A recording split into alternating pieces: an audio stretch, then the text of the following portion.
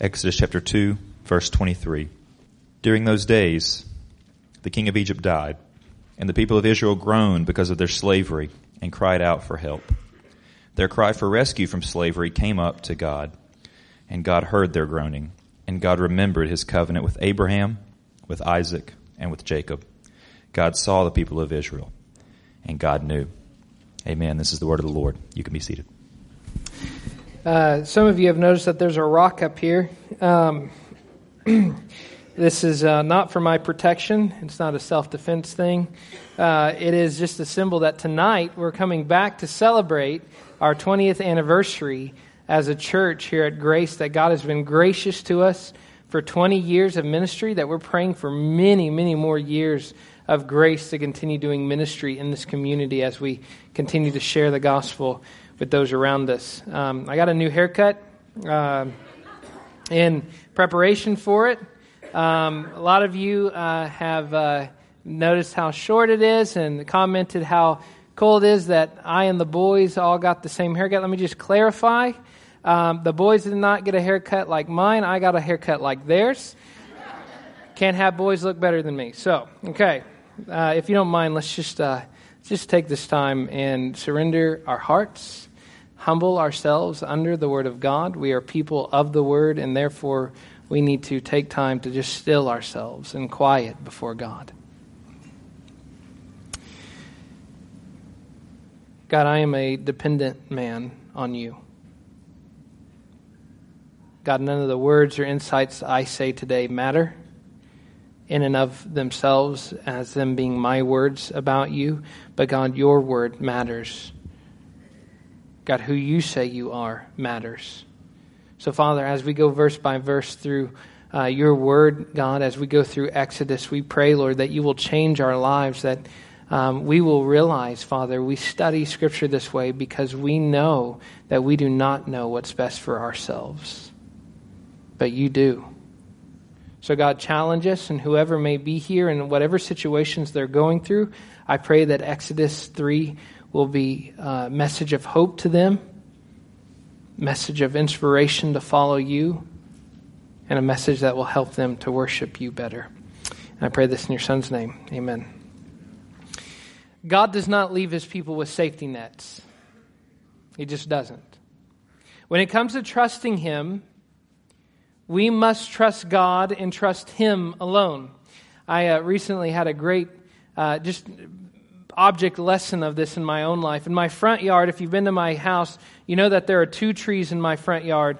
On the one side, there's an old, wide-branched oak tree, and its limbs are low and thick. They hang low to the ground, and they're optimal climbing trees. You probably, if you've driven by on a Friday, you might even see me hanging out up there. And my kids have discovered how much fun it is to climb this tree just among the lower branches, of course, with me supervising them and being nearby. But during their first couple of tries, they would climb up into the branches and then realize it was much easier getting up than it was getting down. And so I was often called over, and not being that far away anyway, to come help them down. Both of my children, because Titus was too tiny to be up in limbs anyway, both of my oldest children were afraid of coming down. Abigail was the most clear about her fears, about her worries, and as I came closer, she began to hug the branch tighter, and she says, "Daddy, I don't want to fall." She's hugging the branch tight. I'm right at eye level with her, and I look at her and say, "Honey, I'm not going to let you fall." She hugs it tighter and tighter, and I move in closer, and she's hugging the branch. And I said, "Honey, trust Daddy. Don't hug the branch. Hug Daddy. I'll get you down."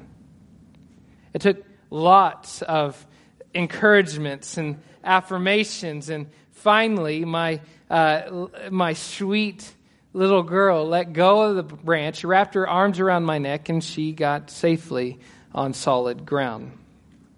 Now, here's the thing. My daughter had to come to terms with the fact that I was her best and only hope of getting down the tree without getting hurt. If she continued to hug the branch, she's going nowhere, right? We understand that. If she continues to hug the branch, then she would go nowhere. If she tried to get down by herself, she risked sliding all the way down the tree, scraping herself and getting a nice little bump when she reaches the bottom. She had no other option but to trust me. So what guarantee does she have that I would not drop her? What assurance does she have that my promise was good and that she would indeed reach the ground safely?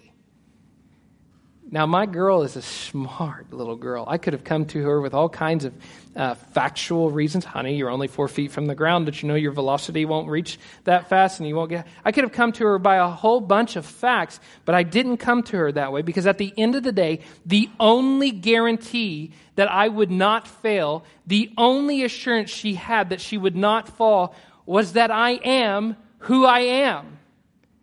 I'm Daddy. I care more about her being probably than she does. Ultimately, Abigail had to learn that my promise that she would not fall was good because I am a good father. The only guarantee of my promise was me. Was me. Exodus 3 makes this very same point. In this chapter, God shows a very hesitant, untrusting, frightened Moses that God himself is the only assurance that his promises would not fail.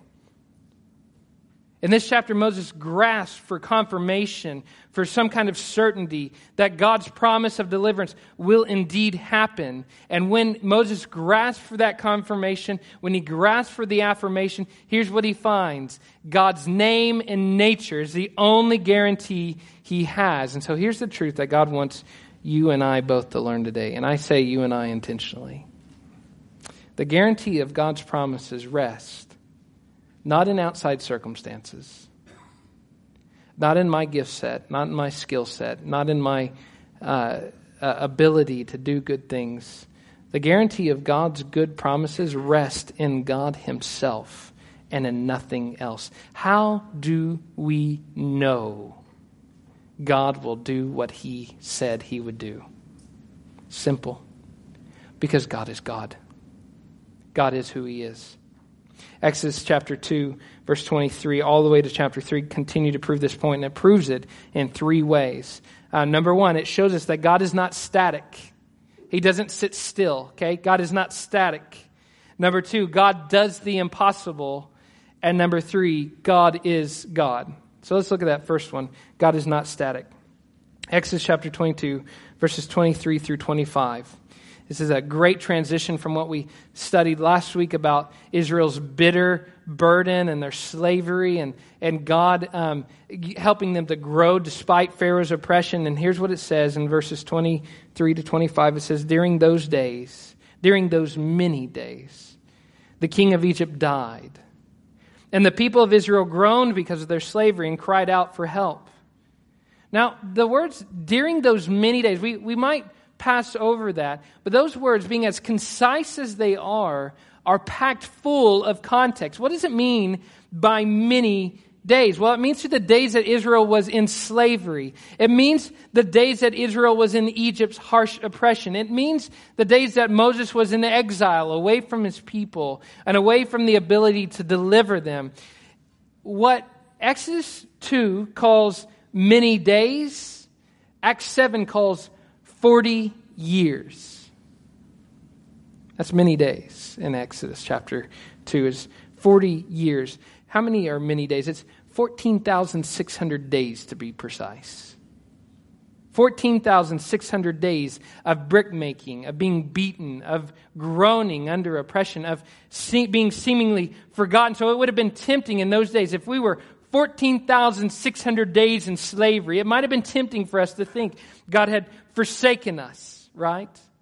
God has forgotten us. Or worse, maybe he fooled us by giving us false promises. So what is going through the people's mind at this point? Has God forgotten them? Has God forsaken them? Has God fooled them? Now, there's some of you who know exactly what this is like. Those of you who've had long stints of suffering can sympathize. There are some in this place who have felt the pain of cancer and chemo for 730 days, 2 years. Others have gone 301 days without a job. Others have endured 1,400 days of fibromyalgia. Others have seen 3,000 grievous days pass without seeing their loved one. We know what it's like to suffer for many days, don't we? We can sympathize with that feeling. So what then? Has God forgotten you? Has God forsaken you in all those many days of your trials and suffering? Did He fool you? And you're holding on to some kind of false hope as the days rack up from tens to 50s to hundreds to thousands of days now in suffering. Here's what Exodus 2 and 3 would have you know. God has not forsaken you. God has not forgotten you. He does not sleep. He does not slumber. He does not sit still. In our suffering, and especially in our suffering, God is not static. Quite the contrary. God is always actively working to keep His promises and to bring them to fruition. It was during that 14,600 days, those 40 years of slavery and groaning, that we are told what God was doing. Here's what it says in verses 23 through 25. Their cry for rescue came from slavery. Rescue from slavery came up to God. Listen to what God was doing. What were they doing? Groaning. 14,000 days of groaning. And what was God doing in those 14,000 days? And God heard their groaning. And God remembered His covenant with Abraham, with Isaac, with Jacob. God saw the people of Israel. And God knew. The author's words about God fall like hammer strokes in this passage, beating out the idea that they had been forgotten, forsaken, or fooled. God heard, God remembered, God saw, God knew. That's what God was doing in 14,600 days. He was listening to His people's cries. He was remembering and preparing His promises, just like He remembered Noah in the ark as he's floating on the floodwaters. He's seeing, He's watching His people suffer every beating that they get from an Egyptian rod, every time they get spit at, every time they get thrown into the mud. He sees it, just like He saw Hagar in her wilderness. God saw it all, took it all into account, and God knew. My friends, I don't know what you're going through. There are 207 people who call this place their home, including kids.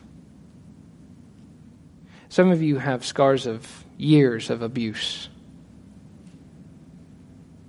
Some of you have scars from your own sins that you've done, addictions, pornography, whatever.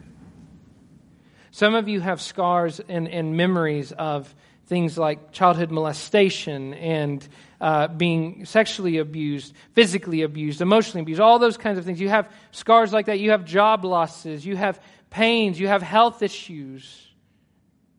And I know that there are people in this room right now who are questioning, what is God doing? Well, let me answer for you. God hears you. God remembers you. God sees you. And God knows. That's especially true for His people. That He remembers. It's important to know that when Scripture says that God remembers, it's not saying that He at one time forgot. Remembers just simply means that He is now on the move, working to keep His promises, working to do as He said. And so just like the Israelites who suffered 14,600 days, in this little stint of time, they suffered for 400 years. But for 14,600 days, we know that God was active, even though He seemed static. Even though it seemed like His promises were not moving. Believer, God has not forsaken you. He has not forgotten you. And he is remembering his promises day after day after day. We can trust in the midst of our sufferings and our hardships and our trials and our secret groanings that nobody else hears, that God is working out his promises for us. And we can let that heal us. God is working. His ears, his eyes, his mind, his hands, in a spiritual sense at least, are bent toward keeping his promises. Do not let your situations, nor your sufferings, nor your hurts, nor your scars convince you that God is not moving. Because he is. Even when we don't see it. The second truth we should know about God is that he does the impossible. Exodus 3 begins, "Now Moses was keeping the flock of his father-in-law Jethro, the priest of Midian. And he led his flock to the west side of the wilderness and came to Horeb, the mountain of God. And the angel of the Lord," who, as we find out in all other scriptures, as actually God revealing himself to his people, "the angel of the Lord appeared to him in a flame of fire out of the midst of a bush. He looked, and behold, the bush was burning, and yet it was not consumed. And Moses said, I will turn aside to see this great sight, why the bush is not burned."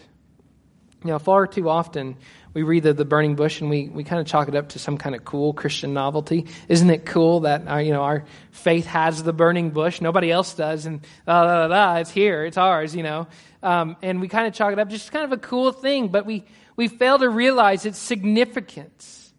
There's an object lesson in what God's doing through the burning bush. He's showing and giving an indication of what he's about to do for his people. First, whenever you see the angel of the Lord, you should immediately think of God. You see the angel of the Lord on multiple points in Scripture, and what's amazing about the angel of the Lord is he's worshipped. And he speaks about God in the first person. So this is God himself. So when we see the angel of the Lord in this fire, this is God revealing himself to Moses. This isn't the first time he's done it, and it's not going to be the last. In Genesis 15, God came as a fiery torch to Abraham, showing him that he was the God who would keep his presence. Later on in Exodus, he shows up as the pillar of fire and the fire on Mount Sinai.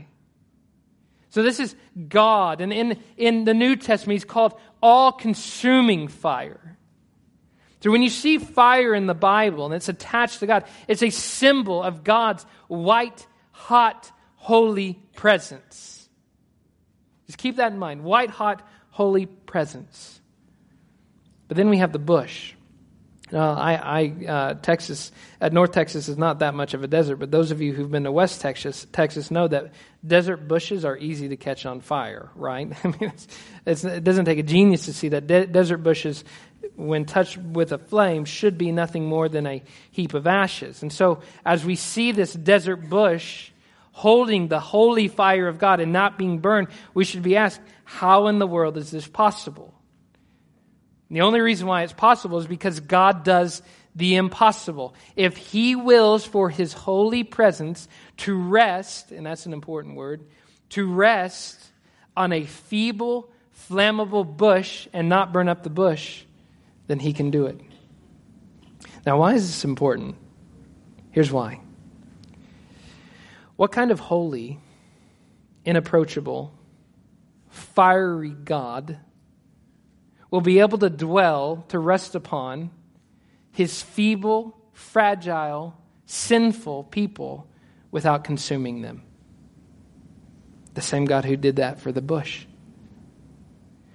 God's presence can dwell in the bush without burning it up, and God can dwell with sinners without consuming them. Now, it's left all kinds of questions in our minds about how can a holy God and sinful people dwell together. And we find out later in Exodus 33 that when a holy God gets around sinful people, there's something inside of him that urges, let me go and consume them. Let me burn them up in my wrath. So how is God going to be able to replicate the burning bush with his people? How can God's white, hot, holy presence rest with and on his people in the same way that his white, hot, holy presence rested in and on the bush? this point, we get to the truth of a mediator. Exodus tells us over and over again that God can dwell with his people and not burn them and not consume them because of faithful work with a mediator.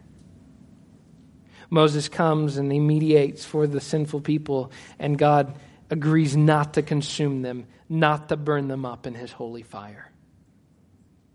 But even further, you get to Jesus Christ, who does it more perfectly, the perfect mediator, the righteous one who stands between God and men. And it's because of him that God's fiery presence is able to dwell on his people.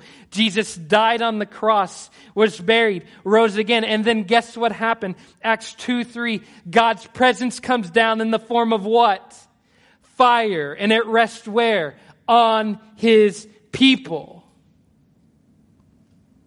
My friends, you know what the burning bush tells us? That God can do with us what he did with the burning bush. That his white-hot fiery presence can rest on his sinful, inadequate, feeble, flammable people. And not only that, he's going to make it happen. Why? Because God can do the impossible. My friends, if you don't see yourself as a sinner who deserves to be burned up in the very presence of God, you don't see yourself rightly. It is only God's goodness. It is only God's power. It is only God's commitment to dwell with you that makes it possible.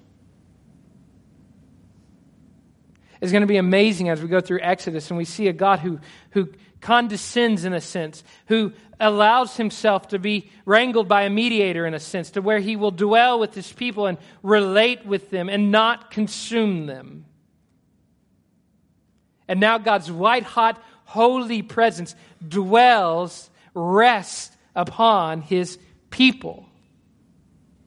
God does the impossible. Now let's clarify something real quick. God allows his presence to rest on the feeble bush, to rest on his feeble people as well, but he changes nothing about himself. It's not like God says, I'm going to lessen the intensity of my holy presence so that it will dwell on the bush, so that it will rest with my people. He doesn't do that. He is the same intensely holy, almighty God he has always been. Here's the truth about God. He wants you in his presence, but you come into his presence on his terms, not on yours. Look at what he says to Moses. He calls out to Moses, "Moses, Moses." And then Moses answers, "Here I am." And then God replied, "Do not come near." That's a threat. "Take your sandals off your feet, for the place on which you stand is holy ground." Now imagine if Moses would have just arrogantly said, "God, I don't walk around without shoes, so I'm just going to waltz in." Not only would have been dangerous, it would have been deadly. Moses would have experienced the white-hot presence of God as it singed him. He's to approach God on his terms. This reminds me of the Lion of Narnia so much. The Lion of Narnia does not make himself safe or tame, but he is good. He's not safe or tame. God's presence doesn't become any less hot and holy than it did when he created the world. His presence is the same holy presence, and we come into the presence of God on his terms. I always think it's amazing when Americans like you and I tend to begin to think that we can negotiate our own terms in the God's presence. My friends, there is no negotiation. If you want presence with the king, you come to the king on the king's terms. You don't come in your terms. You come in his terms. Does he accept you just as you are? Yes, but you get in on his way. He says to Moses, "I am the God of your father, the God of Abraham, the God of Isaac, and the God of Jacob." And Moses is absolutely appropriate in his actions when it says that Moses hid his face for he was afraid to look at God. Now, this is a lost truth about God. He is the fearfully all-consuming fire. He's not your big fluffy bunny in the sky.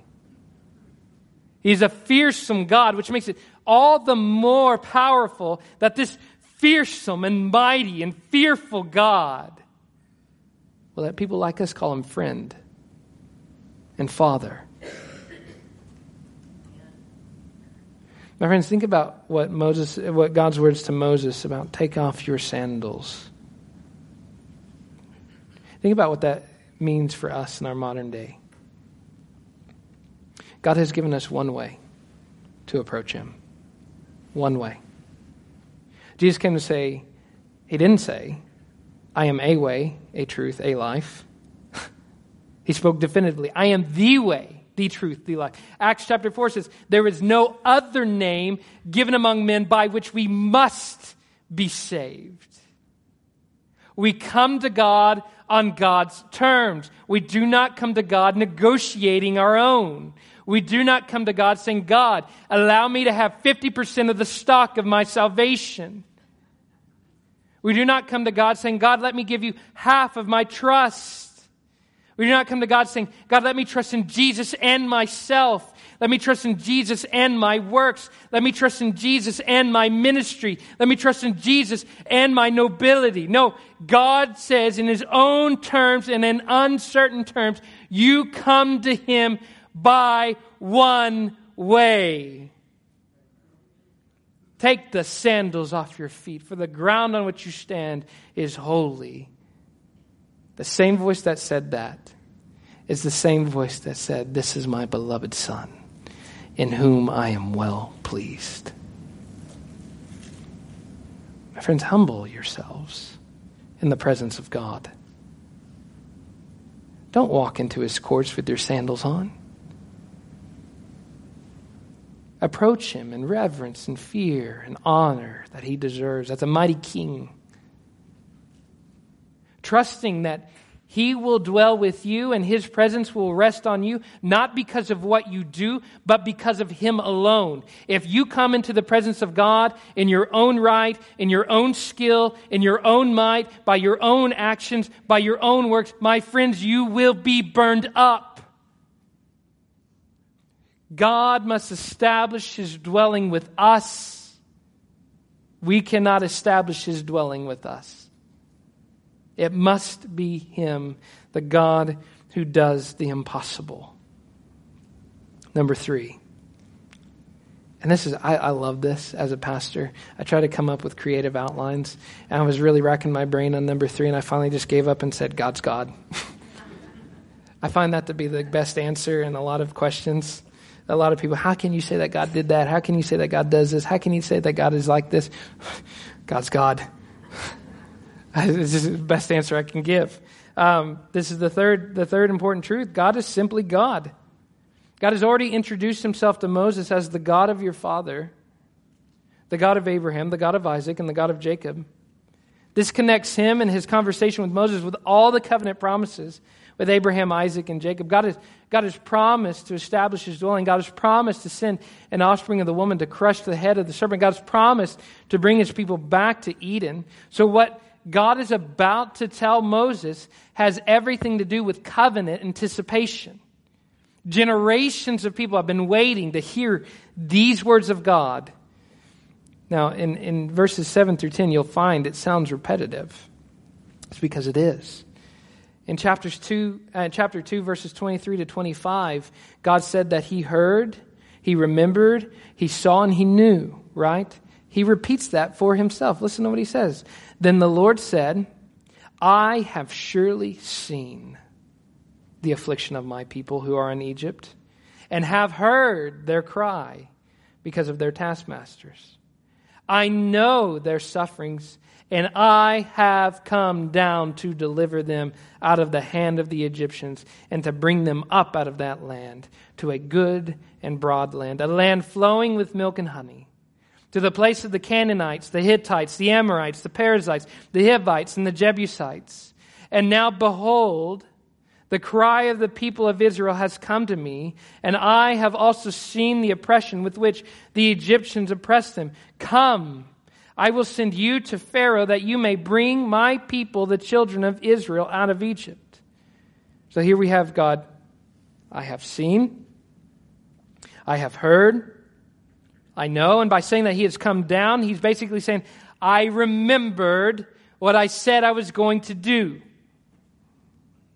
And all of this happens because of why?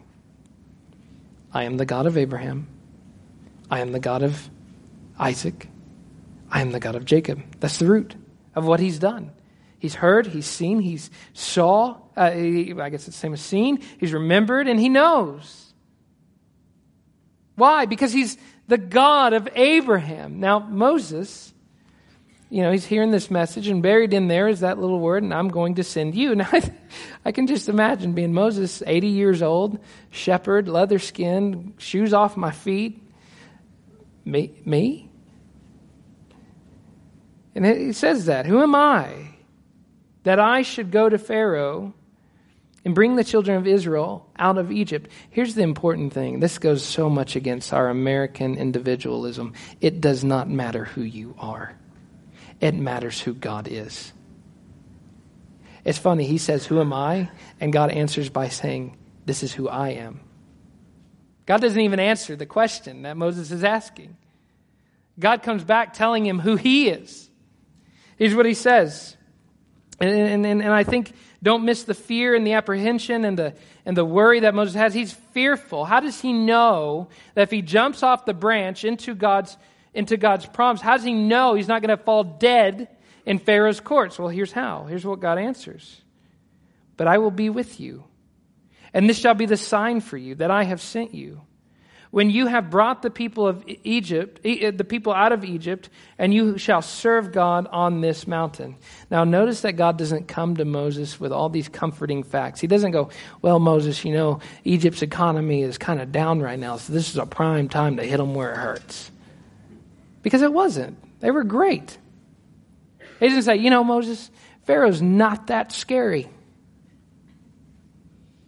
That's not true.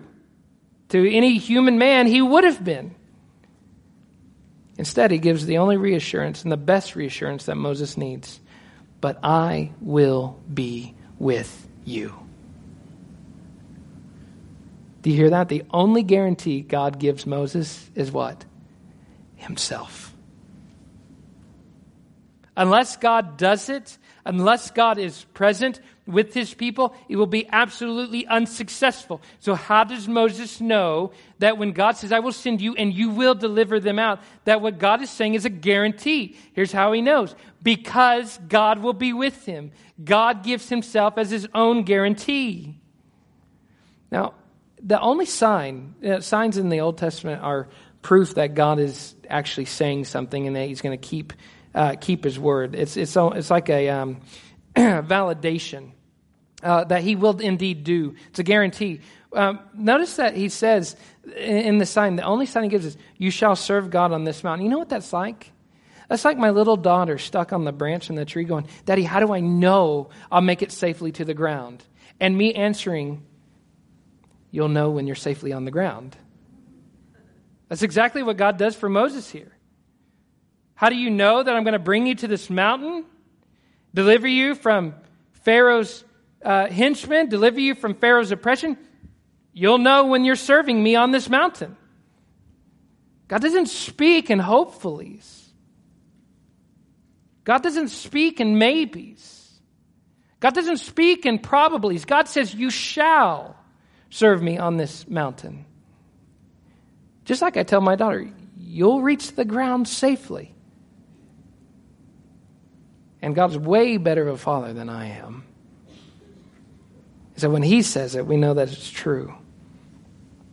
Now, Moses was still scared, obviously. I don't think we would have done any better than Moses. I know for sure I wouldn't have. Maybe you would have, but I know for sure I wouldn't have. Moses says to God, if I come to the people of Israel and say to them, the God of my fathers has sent me to you, and they ask me, what is his name? What shall I say to them? Now, here's something funny. The people actually never ask him that question. This is, again, Moses in fear. What am I going to tell them? God, when I come to them, they're probably not going to believe me. And I'm going to need some kind of name to give them. So what do I even tell them? Again, he's approaching God in this fear of what might the people say. And the people actually never say it, but God still answers the concern. Here's what he said. God said to Moses, I am who I am. And he said, say this to the people of Israel. I am has sent me to you. Now the words I am who I am can also be translated I am who I was. We translate it I am who I am, but it could also be translated I am who I will be. This is the God who was, who is, and who is to come. He's just simply saying, Moses, chill out. I am. I would have been like, you are what? That's exactly the kind of question. God is who he is. God is who he is. God was, is, and will be the covenant-keeping God. He was the covenant keeper for Abraham, Isaac, and Jacob. He is the covenant keeper, and he will be the covenant keeper for his people. God was, is, and will be faithful. God is God. My friends, there's lots to be fearful about. If you're someone who's watched Fox News this week, CNN, I don't know, maybe you've read the Washington Post for some reason, and you've done all this, and this may be the first day that you've actually lifted your head up from the Kavanaugh debate. Let me just breathe this air of refreshment to you. How do we know that God will do what he said? Regardless if Kavanaugh becomes a judge or not, let's just lift our heads above that just a bit. We don't have to worry about who rules this country right now, right? We don't have to worry about which way the vote goes because it doesn't matter. Because guess what? God is God. God is God. How do we know that racism will someday die in this land? How do we know that abortion will someday die in this land? How do we know that someday that sin and corruption and abuse and the Me Too movement will someday die in this land, and no more will those things be spoken? Not because of who our politicians are, but because of who our God is. Now, what does that mean about your involvement in politics? I don't know. Just do what you're doing, be nice, share the gospel. But don't act as if it all rides on this. Don't act as if it all rides on your guy or your lady or your president or the guy who's going to run against him. It doesn't ride on them. How do we know that God will keep his promises? Because God is God and everyone else is not.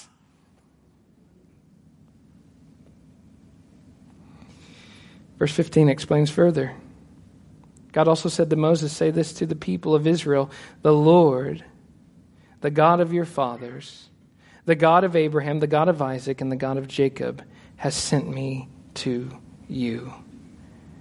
This is what's cool. God's promises are ancient promises. Go back all the way to the first couple, Adam and Eve. But those promises that he made in the ancient days are just as much on his mind in the present as they were in the day that he made them. God's not thinking, I made that a long time ago. It doesn't matter. It was ages ago. No, those promises are still very, very much on his mind. He is working out those promises to his glory, even right now. They are on his mind. What a beautiful message Moses gets to tell to the Israelites. Your God was, your God is, and your God will be. Will be what? Will be God. Now, God's faithfulness to his people requires his people's response. At the end of verse 15, God says, this is my name forever, and thus I am to be remembered throughout all generations. Now, this is what's funny. God remembers his covenant for all generations, and he expects all generations to remember his name. Now, this begs to ask just a little soul searching here.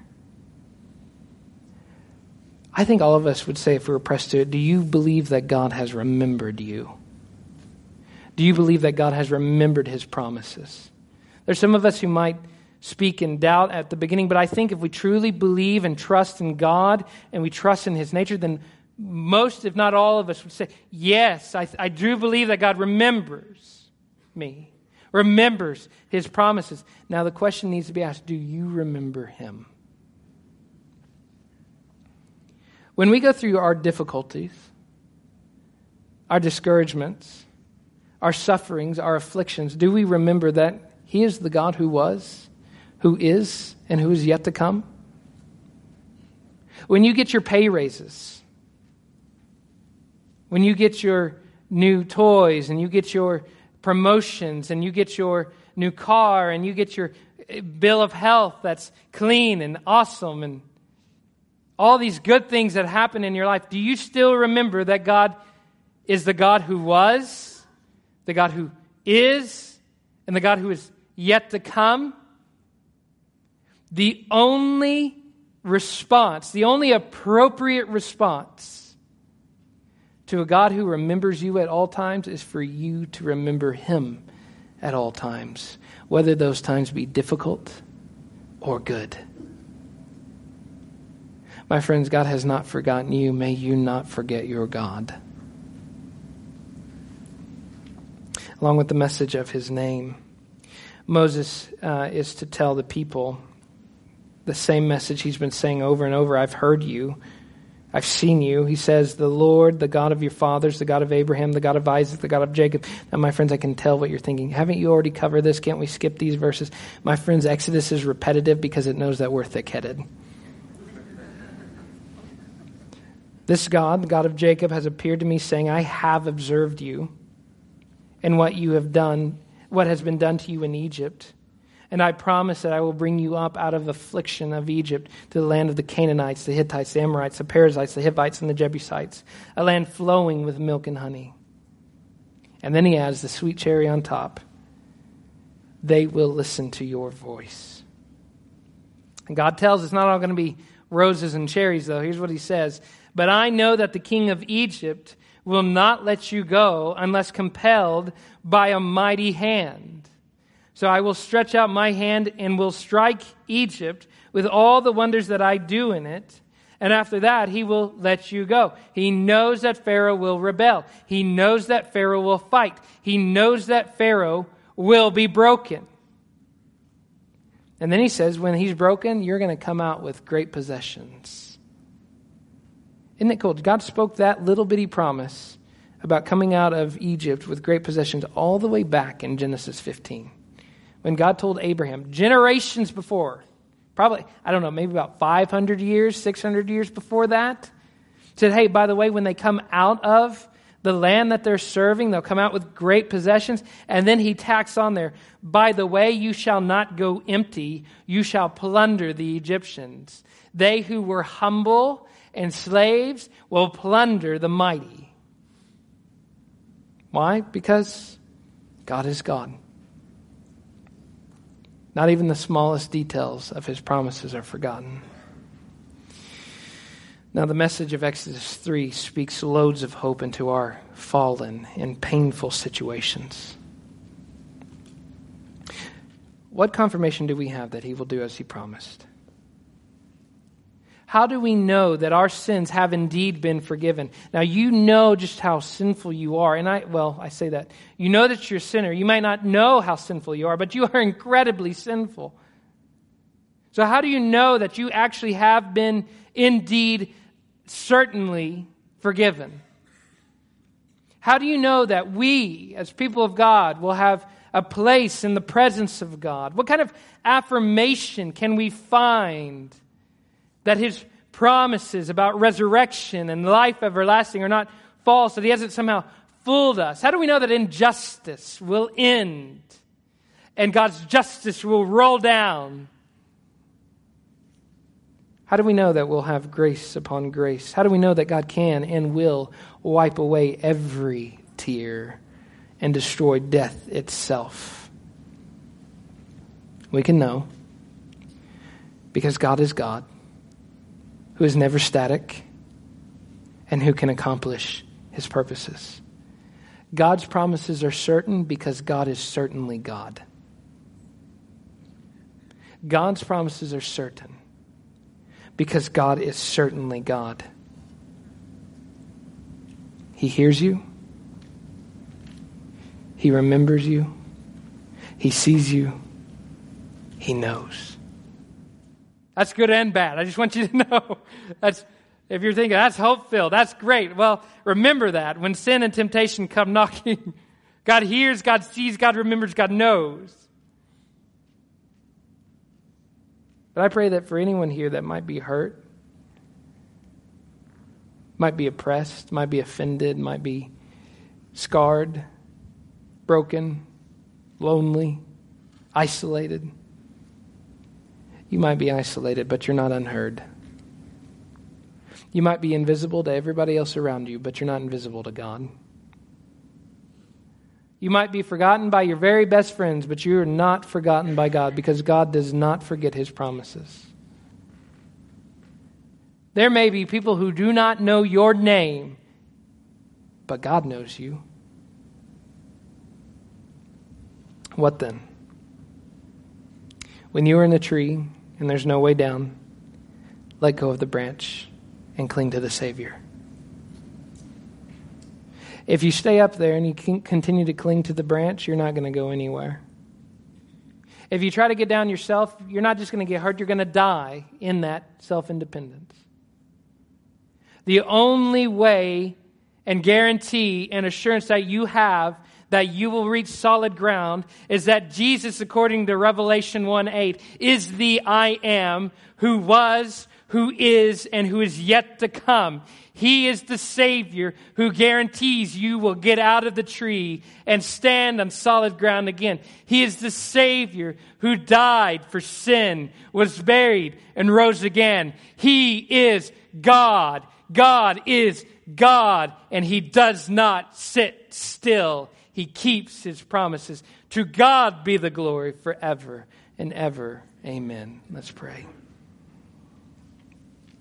Father God, there are a ton of people here who are suffering from bondage. Some are suffering from the bondage of their own blindness. God, on the one hand, we have people here who think of themselves better than what they are. On the other hand, we have people who feel forgotten and forsaken and lonely and oppressed. And God, the message that you are who you are is a message to both of them. May we be humble, but may we be confident in the fact that you alone are God. You are the guarantee of your own promises. And we praise you for your Son, Jesus, who came to die, be buried, and rise again for us. We pray this in your Son's name. Amen.